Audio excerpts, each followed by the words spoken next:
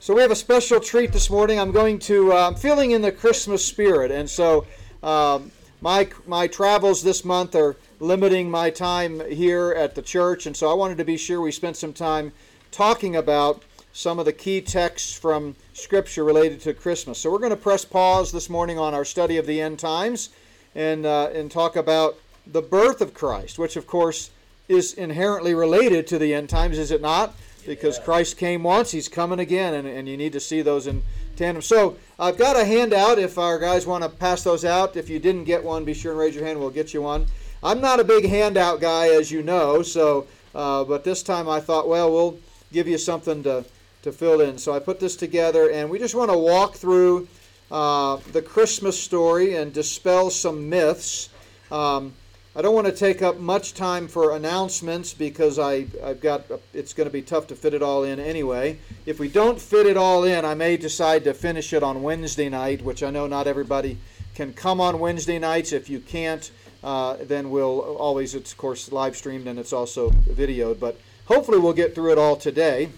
But quick announcement, lots of podcasts this week, several interviews and other guests that we had on our podcast, so check out the podcast at notbyworks.org. Just click on the podcast button on the main menu and you'll see them there. And then I want to remind you too of some things upcoming. We'll say more about this in the worship hour, but I want you to make sure you have on your calendar our Christmas Eve candlelight service. And that's going to be a really special time. I did some work on that this week as well. Looking forward to just celebrating the birth of our Savior, honoring the Lord, studying what His Word has to say about it. Expecting a good crowd, so come early, get a good seat. It'll start at 5 o'clock, and that will be our only Christmas service for the weekend. So we're going to take Sunday off and let you have that time with your families on Christmas Day. So come out Christmas Eve night, 5 o'clock, and it should be just a great time together. A candlelight service, and we try to start it early enough where you can still get home. A lot of people do Christmas Eve events on the evening with their family gatherings and stuff. So great way to kick off the Christmas holiday. All right, well, let's talk about the Christmas story. We're going to be bouncing around both Luke chapter 2 and Matthew chapter 1. So if you want to kind of keep your thumb between those two there, that would be good. And I've just asked a series of questions. I think I've got 20 questions, some of them more basic, some of them a little more involved, and we'll kind of walk through it. So the first question is, what does the word Christmas mean literally? Anybody know? Christ's Mass. Yeah, that's a pretty easy one. Christ's Mass or Christ's festival. So feeling good? You're 1 for 1, right? Okay, good. Well, that's not bad. We could stop there and you'd get 100 on this quiz. All right, number 2. Which of the following Christmas traditions or symbols were borrowed from pagan groups and which were introduced by Christians after the birth of Christ? So here they are. You've got them on your sheet. Let's start with the first one, the Christmas tree. Is that something that Christians introduced, or is that borrowed from pagan groups? Pagan. Yeah, borrowed for sure. What about nativity cribs? I'd say new. New. That's got to be Christian. Yep, that was Christian. Yep, that was introduced by Christians, kind of commemorating or symbolizing the birth of Christ. By the way, did we find baby Jesus in our nativity here? He's here? He's here. He's early. Jesus came? He's early. We missed it. He's in the lobby. Wow. And I didn't even hear the trumpet. Amazing. Yes. He's here in the eternal now. In the eternal. Gary. Here we go. The eternal now. All right. I have a question. We are not chasing that rabbit. All right. That's great. Christmas carols. They were new. And by the way, we're going to be singing Christmas carols next week. We had one today, and we'll sing some more next week. Special service planned next week. And Steve is going to speak, so pray for Steve. We're excited about that. Really appreciate him coming forward. What about Holly? Very good, yep. And exchanging gifts. That's right. What about log fires? I thought that was introduced by the cavemen to keep warm. What about stringed lights? Very good. What about mistletoe? You got it. So now the question then, in terms of application here, is does that mean, since the origin of some of these things was pagan, that it's wrong to have a Christmas tree, or it's wrong to, exchange gifts? Of course not. We often take what the devil meant for bad and we use it for good. So we're not legalistic about that, but it's important to understand kind of what the cultural history of some of these things are. What about this, number 3? Which of the following figures from the Protestant Reformation era would not celebrate Christmas? John Knox would not. John Knox would not. Good. Puritans. The Puritans would not. And what about John Calvin? He doesn't know. He doesn't, but he didn't have a choice. So yeah, all of the above. None of those folks would celebrate Christmas. So good. That's good. So by the way, Lutherans, if you think Martin Luther, another Reformation era guy, they defended the celebration of Christmas and it kind of came at it obviously from a biblical Christian perspective and emphasis. So number 4, where did the idea for Santa Claus originate? Who said Holland? You are way too smart. Way too smart. I have friends who are from Holland. Do you really? How about that? Huh. All right. Now, match the following Santa Claus counterparts or names that other countries use with their appropriate origin. What about Father Christmas? Very good. What about Kris Kringle? That sounds kind of German, doesn't it? Befana. By a process of elimination, Italy, because babushka sounds Russian. Right.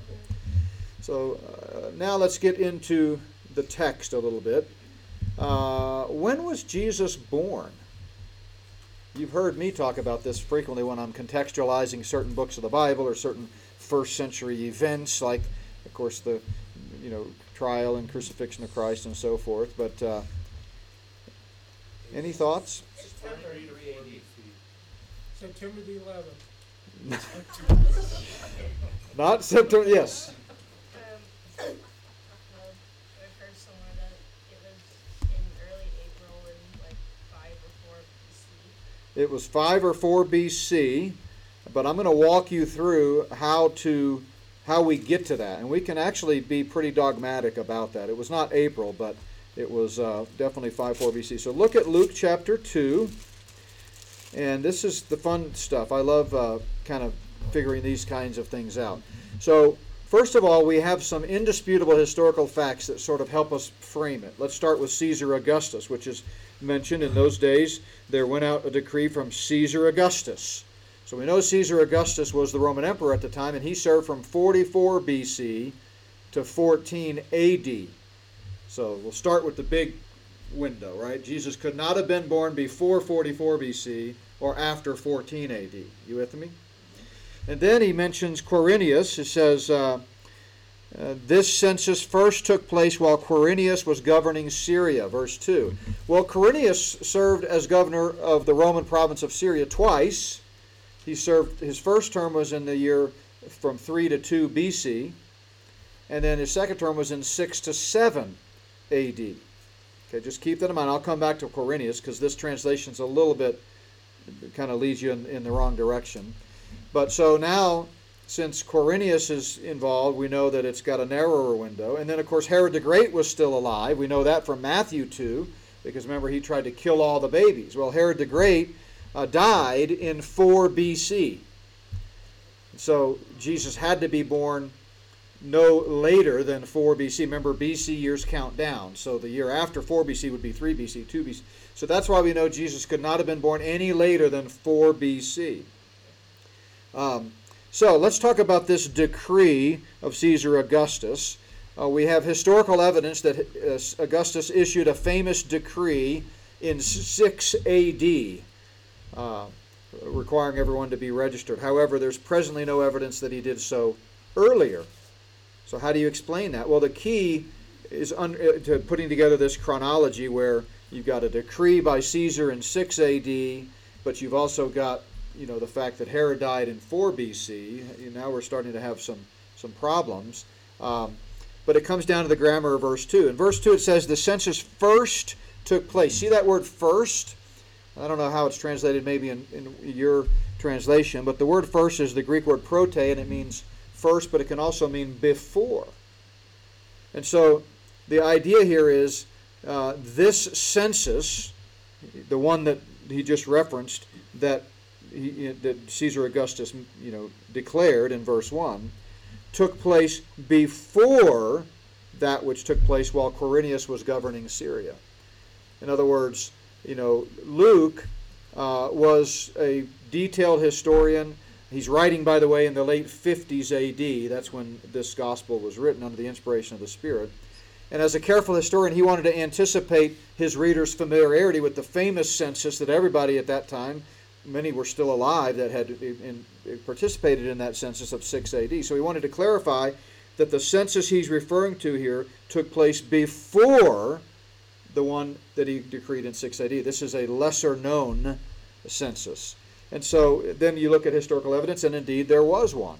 So a lot of people just jumped right to the conclusion, well, this was that 6 AD census, and then that kind of throws them off.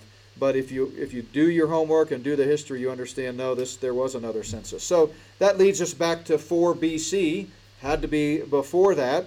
And so all evidence really points to a birth sometime in the winter of 5 and 4 BC. It could have been sooner, could have been maybe a year sooner. And some people, I have a good friend that I respect highly that's a great Bible scholar. He teaches at a school I used to teach at. He's been there 20 years now. Top-notch Old Testament scholar. But anyway, he believes that it was probably the winter of 6-5 BC because the Magi couldn't have made it all the way from Persia to Jerusalem in time if they didn't have enough time for that. So I suppose that's possible, but the generally accepted date is the winter of 5-4 BC. Now, what does that mean in terms of implications for understanding the life and ministry of Christ? Well, first of all, we know he died in April of 33 AD. That means he was 37 years old when he died. A lot of people think, well, he was 33 because it was 33 AD, right? And he was born in 0, I guess they think, because we think the year of our Lord. But the problem is that calendar didn't come into effect until centuries later, and when they went back to try to pinpoint the dates and kind of let's start here, marking the year of our Lord, they were just off for a few years. So by today's dating standard, we know Jesus had to be born before Herod died, and so it was probably not long before he died. Also, we'll talk about this in a moment when we get to the Magi and some of these other things, because Herod, toward the very end of his life, was going nuts. I mean, he was literally crazy. And so I would think probably somewhere between December and probably closer to February, March, something like that, when Jesus was born, in the winter of 5-4 BC. So do you see how we kind of zero in on that based on historical data? So why do some people claim that Jesus could not have been born in the winter? Have you heard that? Any thoughts? Exactly, yeah. Some people say that Jesus couldn't have been born in the winter because sheep were customarily taken into enclosures from November until March, and therefore they wouldn't have been in the fields at night. But that's a misunderstanding. That's not historically accurate to say that sheep were brought under cover at night. They weren't. What would happen is they would be brought in from the wilderness during the cold months and be closer to town so that they could be more easily managed. And indeed, if you read the text, Luke says there were in the same country shepherds, in other words, in and around Bethlehem. There were these shepherds, as opposed to being way out in the wilderness where they would be. And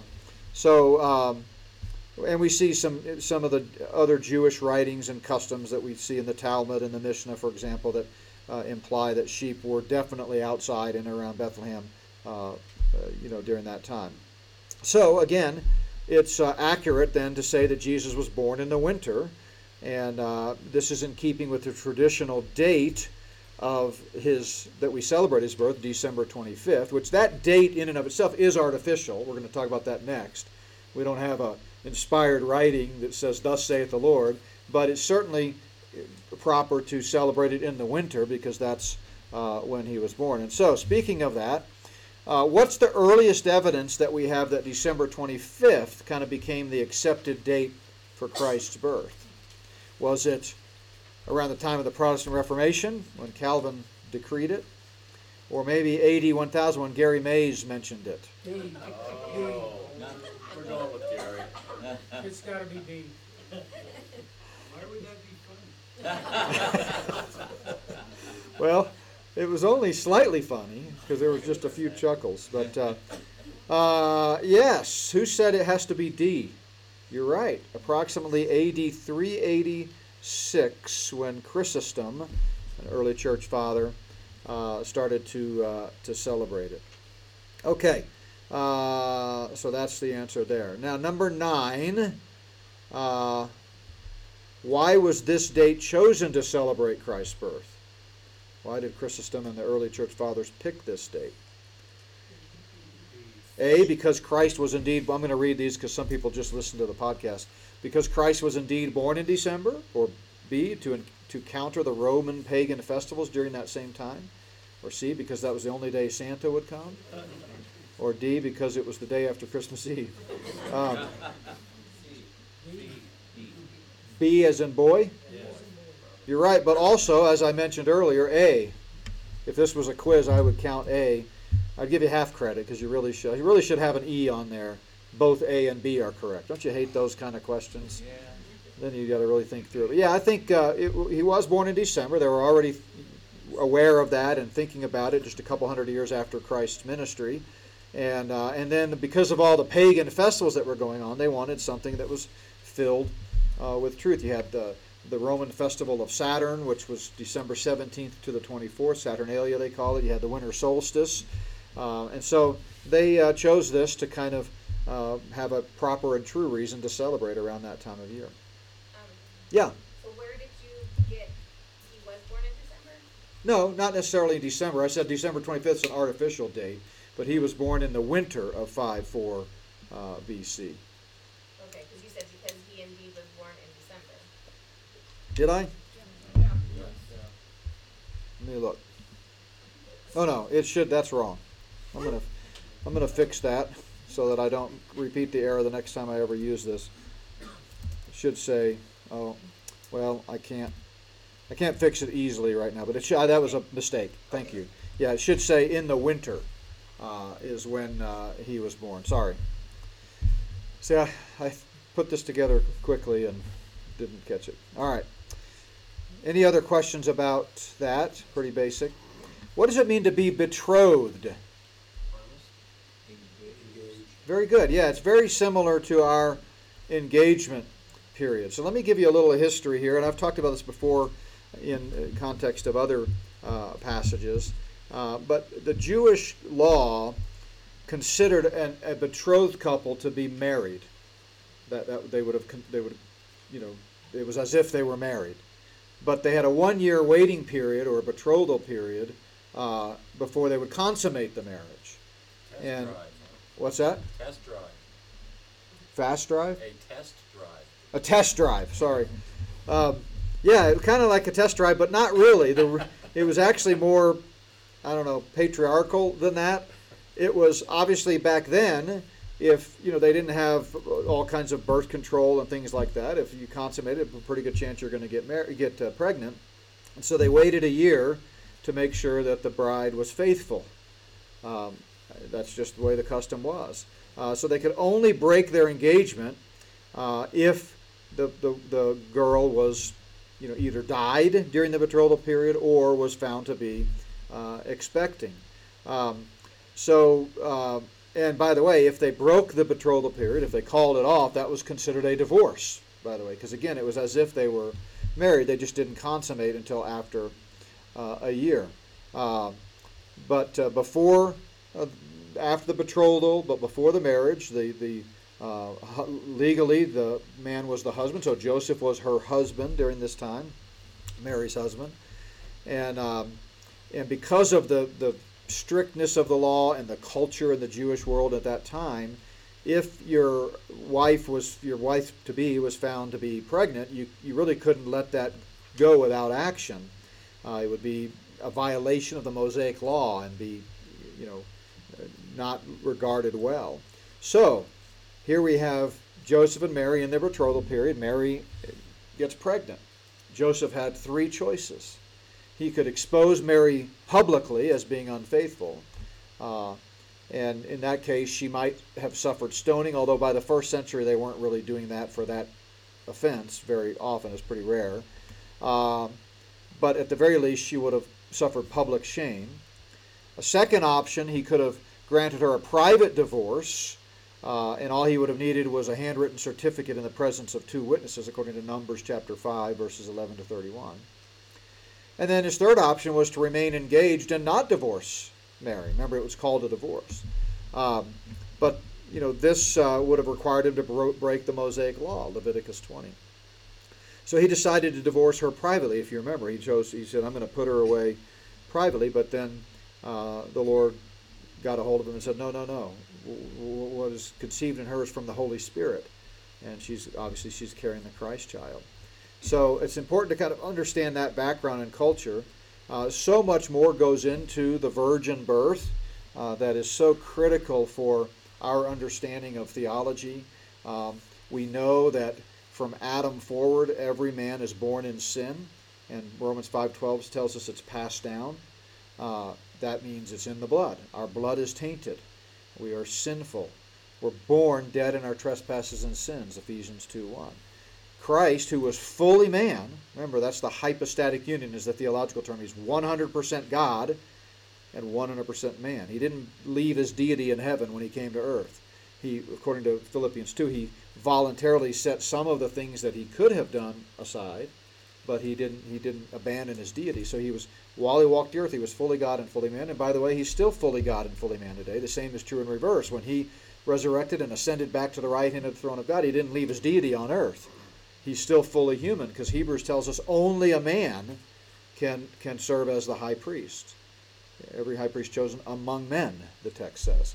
So Christ is fully human and fully God, and yet without sin. Well, how could he be fully man without sin?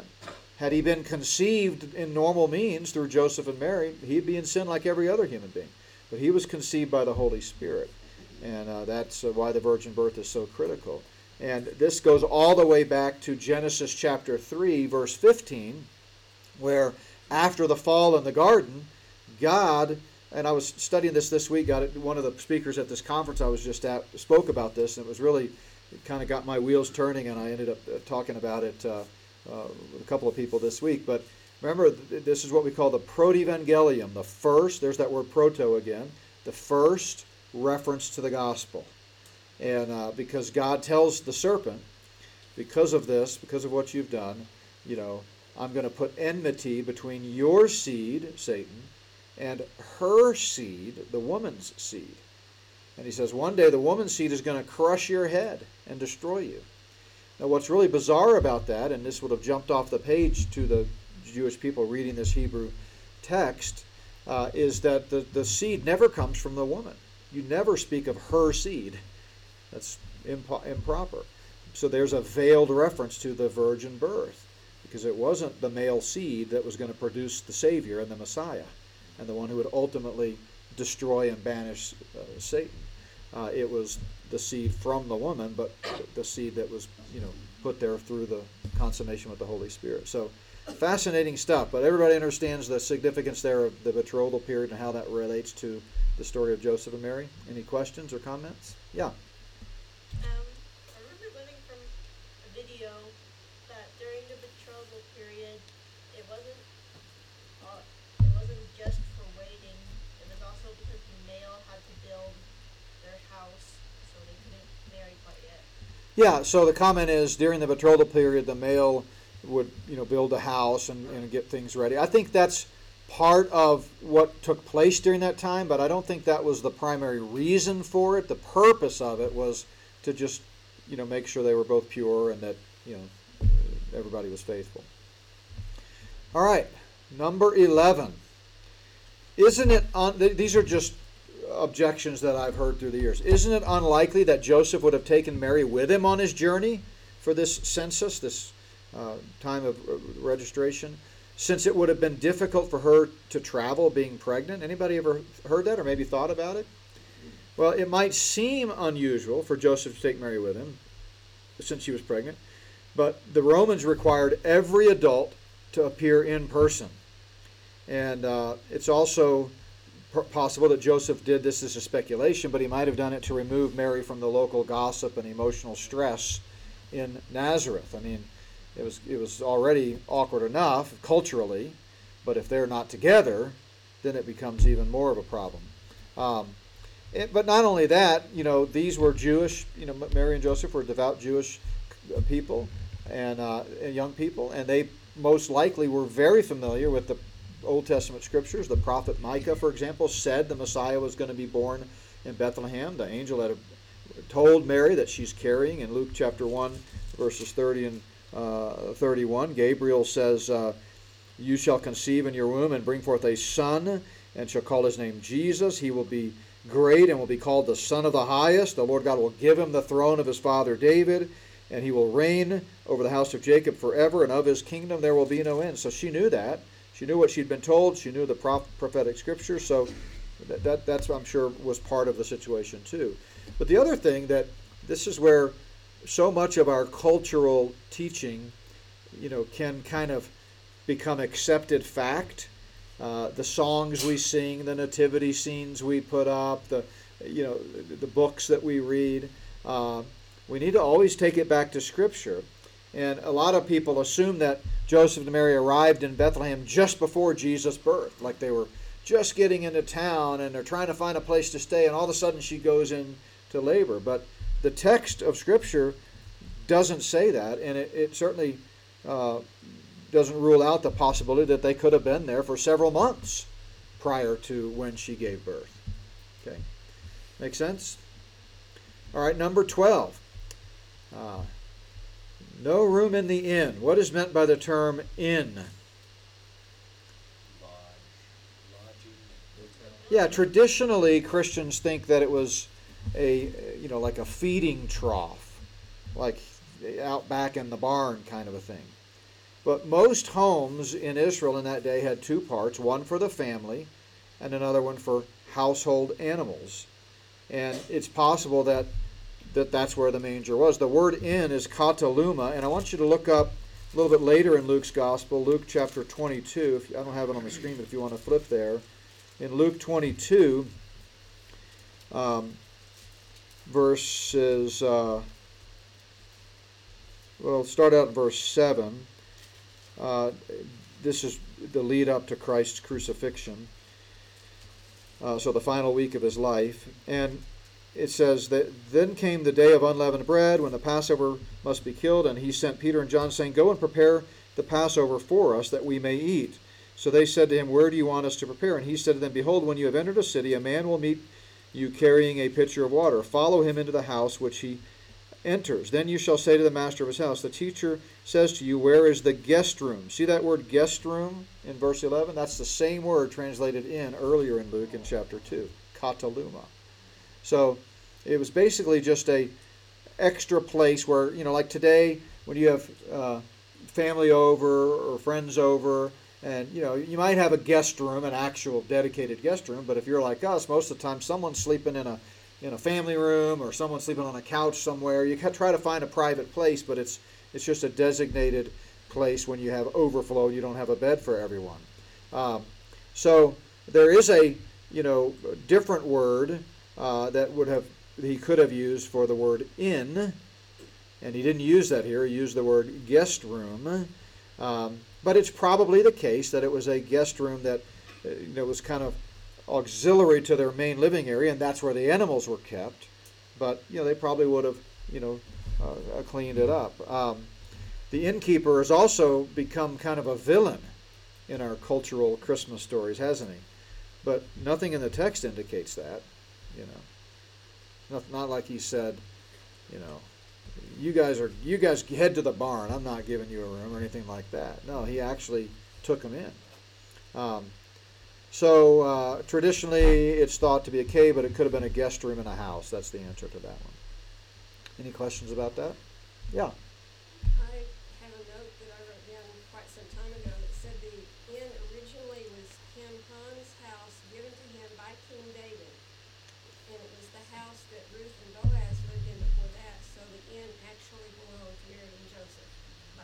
Oh, interesting.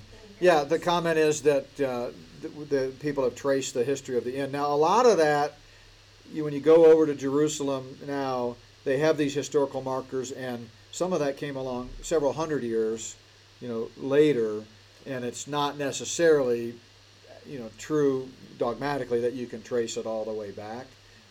Some of the key locations and stuff, they're more for tourists and stuff, but could be. Either way, it's definitely, I think the Lord in this passage and the way it all came about is essentially contrasting the humility of Christ's birth at his first coming with what will be his coming in power and great glory, as he himself describes in Matthew 24. So I think that whatever the details, and we can, just using the word itself, it's definitely some type of guest room or guest area.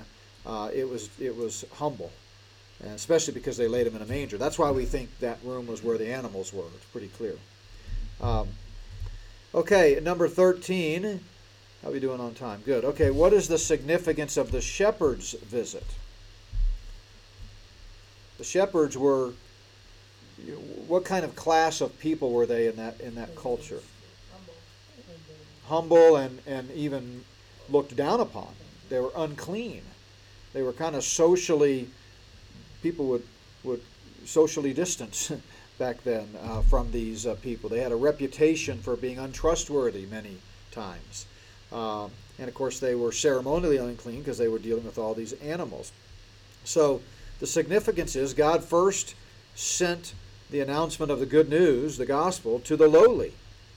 And throughout Luke's gospel, every gospel writer obviously wrote under the inspiration of the Spirit. It's the infallible word of God, but he wrote according to a certain theme and to make a theological point. And Luke is writing to a Gentile audience, and throughout his book he has a lot of emphasis on the outcasts of society, the lowly elements of society. David had been a shepherd, but God elevated him to be the ruler of his people. Christ is the son of David, and he too is going to be elevated to be a king and the King of Kings. But I think the significance is, and not just in Luke, by the way, we see this in all the Gospels, that the self-righteous, pious, sort of high and mighty Jewish leaders and devout Jews of the first century that were unbelieving, they were thinking they could be made right with God by the law, by dotting their I's and crossing their T's. Those people are the ones that Jesus, kind of contrasts with the, tax collectors, the harlots, the Gentiles, and you see this emphasis, I've talked about this before, on the concept of worthiness. And those who already think they're worthy enough, like Luke 15, the lost, the lost coin, the lost sheep, and the lost son, those three parables.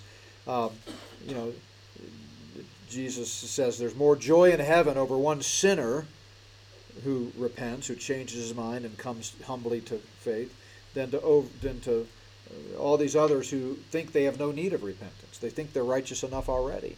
And so that's the contrast. And so everything about the incredible birth of our Savior is just a foreshadowing of all that's going to happen with his life, his ministry, and ultimately his exaltation. The cross has to come before the crown, and so he comes in lowly means to the humble, to the outcasts, and the angels declare that to them. The swaddling clothes. What do we know about the swaddling clothes? What does this foreshadow? Okay. Burial wraps. What's that? The burial Exactly. It foreshadows. Is that the burial wrap or the cloth? Is that what you were going to say? Yep. She beat you to it. You got to be quick around here.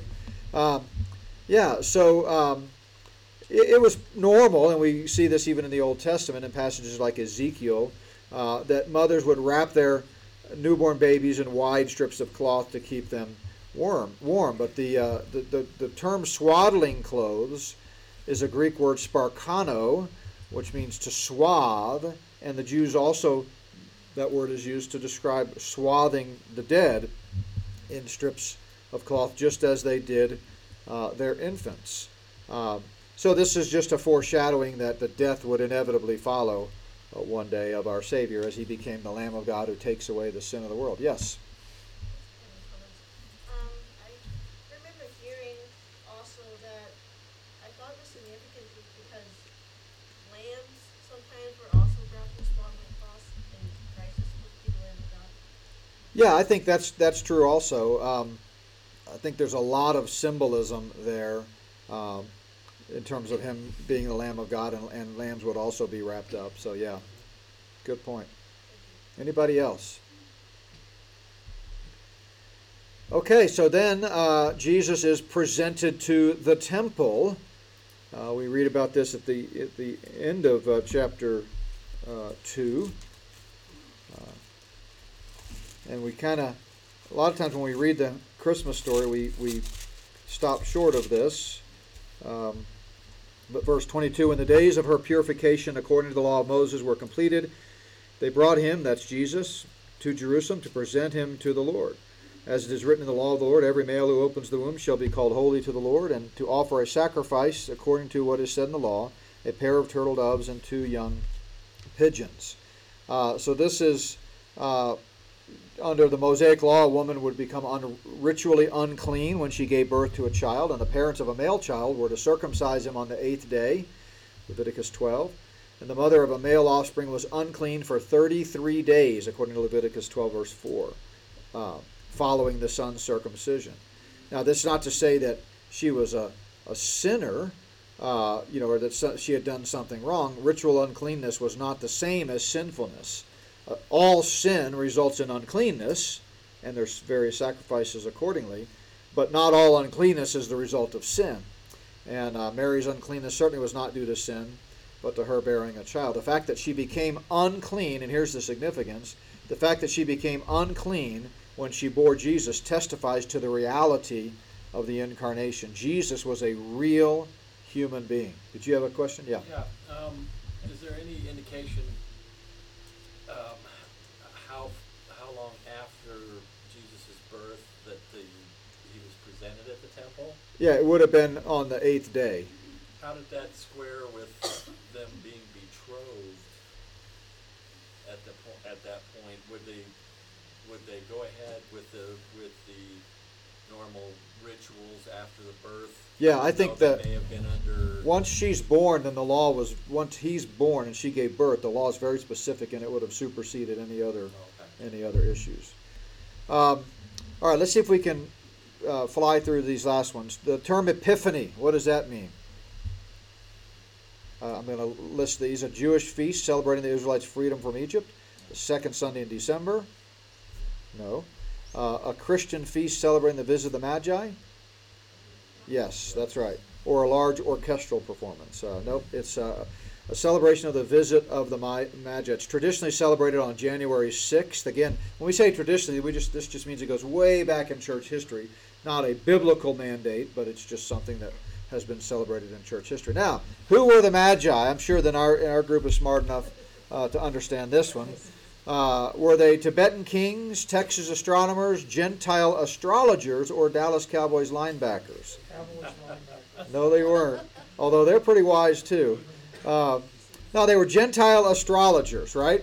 Magi, or magoi, is the Greek word. The singular would be magos, is the name given by the Babylonians and the Medes and the Persians and other ancient Near Eastern and even Far Eastern countries to wise men, teachers, astrologers. That doesn't mean what it means today. It meant experts in the stars. It does not mean kings. So there are a lot of problems with that hymn. We might like the hymn because we're so familiar with it around Christmas. We 3 kings of Orient are. There are a lot of problems with that. There weren't 3. There weren't kings. And that leads us to the next question. How many were there? 3, because that's what the Christmas Carol says. 2, because the Greek word for magi is touski. Well, I just told you what the real Greek word was. Oops, I left D on there by mistake. Or many. Which was it? Many. There were many.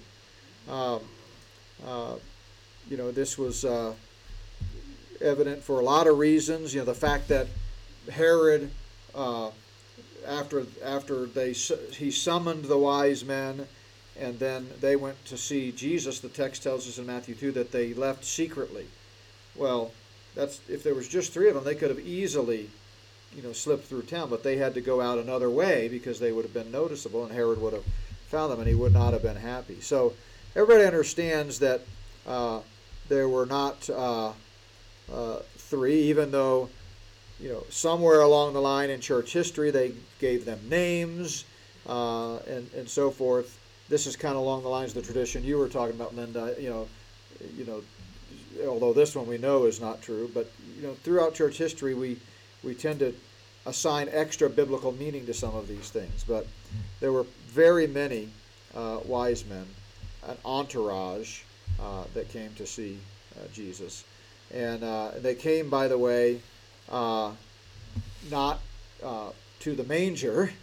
You understand that as well, because the Greek word there is not brephos, which is infant, but paideia, which is child.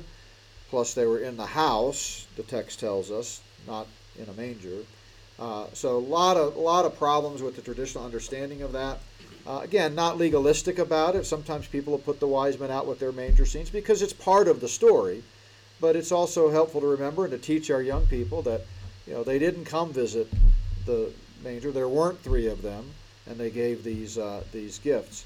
And the significance of the gifts, it was very customary, and by the way, it still is in our culture today, but in the ancient Near East, especially when you would approach a superior like a king, you would bring gifts.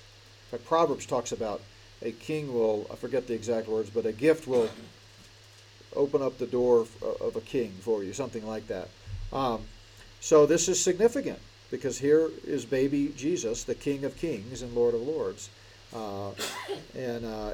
So gold represents most likely royalty, and it was probably the gold that financed Joseph and Mary's trip to Egypt when they had to flee Judea. Myrrh, or incense rather, is most likely indicated deity. And then, of course, the myrrh, everyone knows, represents his death and burial. It was a spice that was used, in the burial process. Okay, final one, and then we made it through. What is the significance of the star? Pretty fascinating part of the story. I believe it was a supernaturally placed star. Some scholars try to suggest it was a conjunction of the planets of Jupiter and Saturn in the constellation Pisces. Others have talked about it being a supernova, the star that exploded, maybe a comet. I just think it was an actual star, but one that God supernaturally placed in the heavens at the time of Messiah's birth, and then it was also used again to guide the Magi to where Jesus' house was in Bethlehem. It might have just brought them to Bethlehem and then they had to find the house, but I think the text says it, let's look at it in Matthew 2, it references the house. I think it actually led them right to the... a computer just gave me a no power warning. I wonder if this unplugged somehow. Can you see, Mike? It's plugged in here. It's the green one.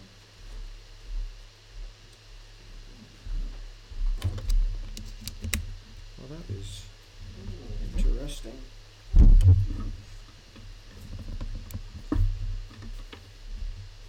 Ah, there it goes. Okay. Sorry about that. We just didn't want to drop the live stream in the middle of it. So anyway, we were looking at Matthew 2, and it says, when they saw the star, they rejoiced with exceedingly great joy. Verse 10, verse 11, when they had come into the house, they saw the young child, not the baby. All right. Any other questions or comments before we wrap up? We got a couple minutes here we can cheat. Yeah, Gary. Did you cover frankincense? Yeah, I think so.